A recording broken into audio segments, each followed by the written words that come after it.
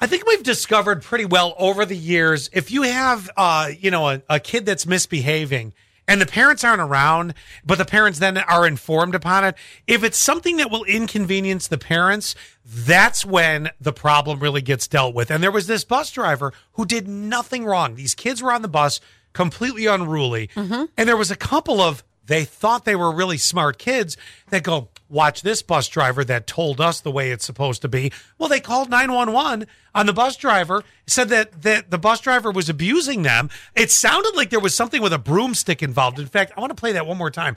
If you listen to what the chief of police, because he watched the video, because there was a video on the bus. Thank God. If you listen to it, you kind of hear what they must have said was going on. Listen to they're just being unruly on the bus. So she pulls over to kind of address that, but they're not wanting to listen to her. We got called from a few students on the bus who were claiming there was an assault by the bus driver. We were able to review the video of the driver in the bus and saw that no students were assaulted. Nobody was pushed. Nobody was hit with a broom. All right, so pushing, hitting with a broom. You know that they thought they were the cool kids that did that. They thought they were all that. Right, and the problem is, especially these kids have no clue what it's like to drive with chaos behind them. No. And why it's so important to not be unruly on the bus.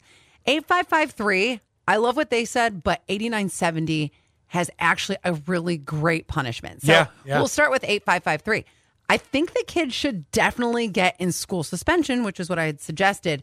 Calling the police is not something that should be taken lightly. No, and I just thought of this too, since we were originally talking about it. That is a crime.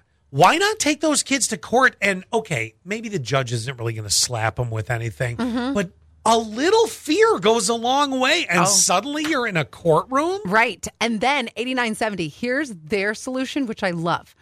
My kids have been unruly on the bus and have been suspended from said bus. They didn't like that they had to give me their allowance for the gas we wasted getting them back and forth to school and home. $25 a week is a lot for a kid to lose. I love that, taking away the allowance. And it's funny, and I'm not saying anything negative about 8553, but they took that kind of an action because they got inconvenienced.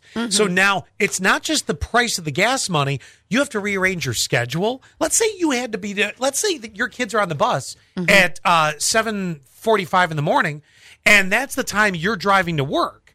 Well, if you can't drop your kids off till, let's say, 8, and you have to be at work at 8, you're getting inconvenienced, and all of a sudden, that's a problem for you. So that's why I say a lot of times these situations straighten out once the parents are, well, frankly, put out of their comfort zone. Right. The punishment's going to get harsher if I have to be super inconvenienced. And I honestly feel this bus driver has to have a different route. I could never look at those kids. You know what? I'm a grudge holder, and I realize that I would look at these kids, and I'd be like, you little bastards. Right? You know?